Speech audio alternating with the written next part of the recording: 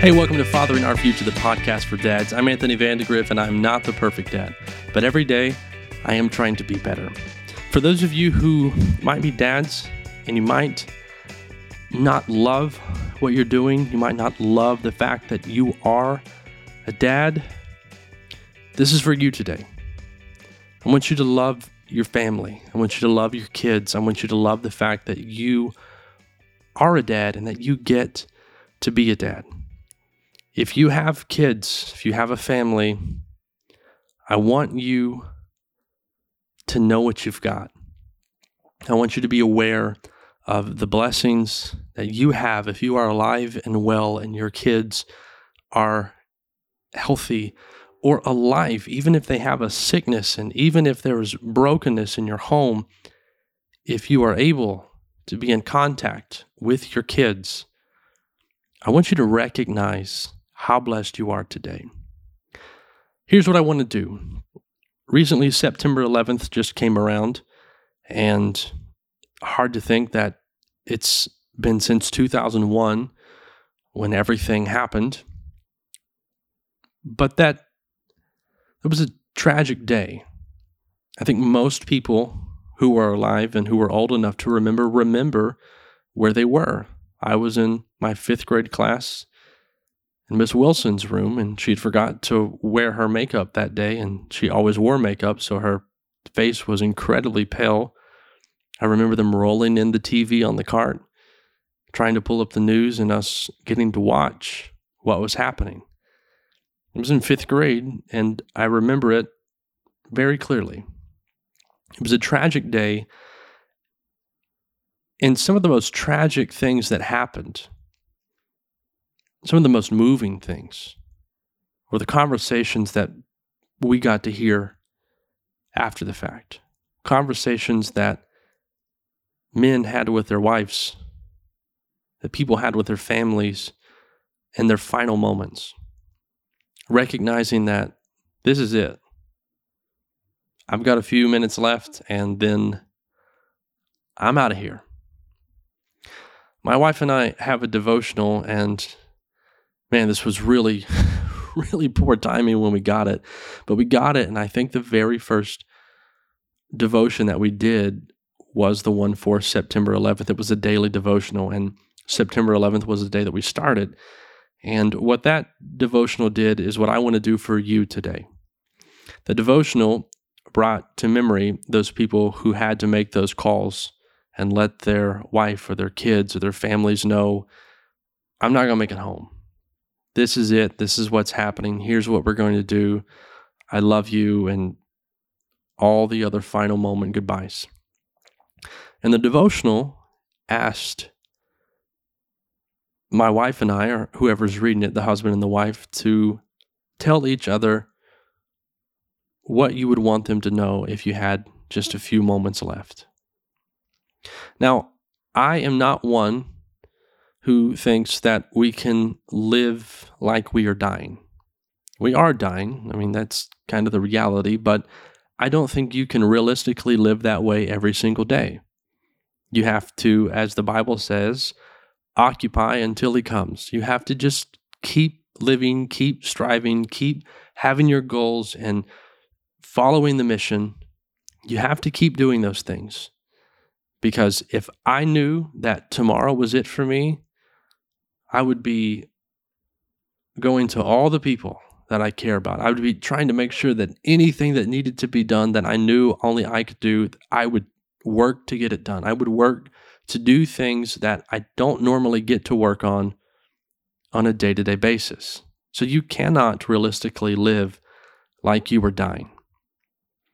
But I want you to try this exercise. Please don't drive your car while you do this. Please be in a place of solitude and privacy. But occasionally, and I do not do this often, but occasionally I think about what it would be like if I was having a final moment with my children. And this is a tough thing to do. I realize that this is a reality for some people. And I'm not trying to be disingenuous in what I'm doing.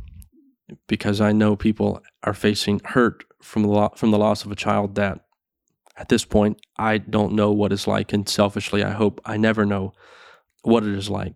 But still, I have the ability to think about what that would be like and what I would do. What would you do? What would you say if you were having final moments with your child? The other day I thought about my daughter Reagan.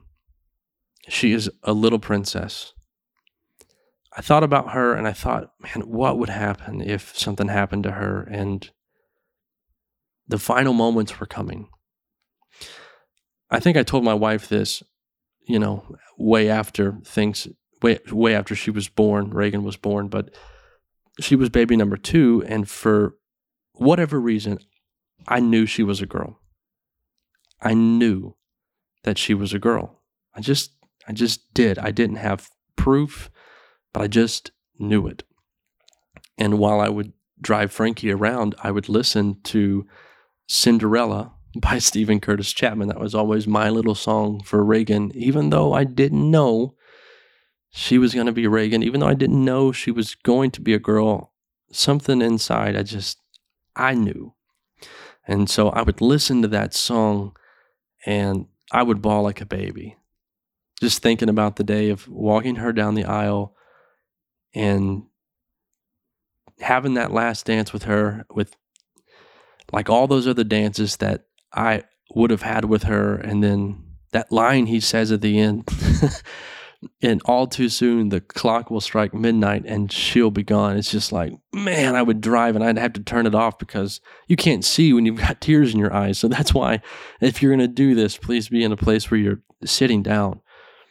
I thought to myself, what would happen if she got sick?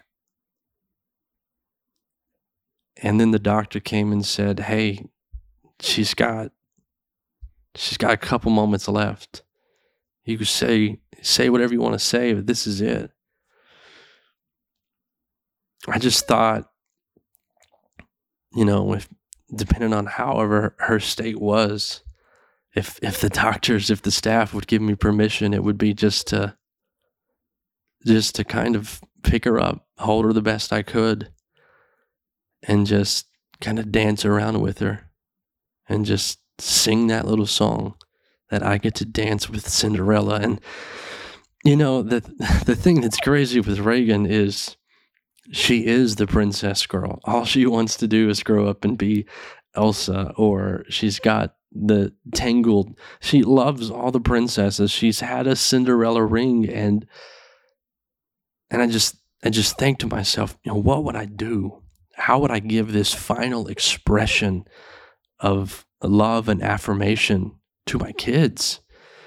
And for whatever reason, that thought came to my mind, and it would be, it's not that it would be all about words with her. What it would be with her is, yeah, I'd probably say I love you, but I would make sure she felt like a princess going out. That's what I would do with her. And then I thought about my son, Frankie. God, all he wants to do right now is be better than dad. That's his mission in life right now, is to be smarter and to be stronger and to be better. And when I thought about him, I thought about things being the other way around, and me being the one who would leave the scene and Frankie being the one who would live on. I thought, what would I say to him? Whew. And in those moments, what I hope I would say beyond the I love you is I would just build that kid up. I'd say, Frankie, you've always been better than dad. And I've just been trying to be as good as you are. I would just let him know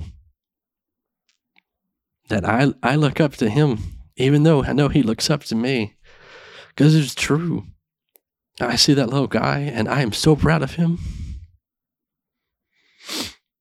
I'm so proud that I get to call him my son. I'd let him know. I'd let him know this whole time he's been trying to be better than me. I've just been trying to be like him. And then I think about JoJo, who still called the baby even though she's about to be 2. She's not a big words person. Yeah, she talks, but she's always just been a cuddler. And either way, whether it was her or me, I just thought whatever I had to do, I would just hold her one more time. Just hold her. Maybe hum a little song, or just make sure I call her JoJo, because that's been my special thing with her. I tell her I love her, but I just hold her one more time. I just cuddle with her in those final moments. And whether it was me losing her, it would be so that I could always remember what it was like. Or whether it was her losing me, it would be so that she could always remember what it was like. And that's what I would do right now in this moment if for whatever reason things were ending, whether on my side or one of the kids' sides. That's what I would do. And they say that you don't realize what you have until it's gone.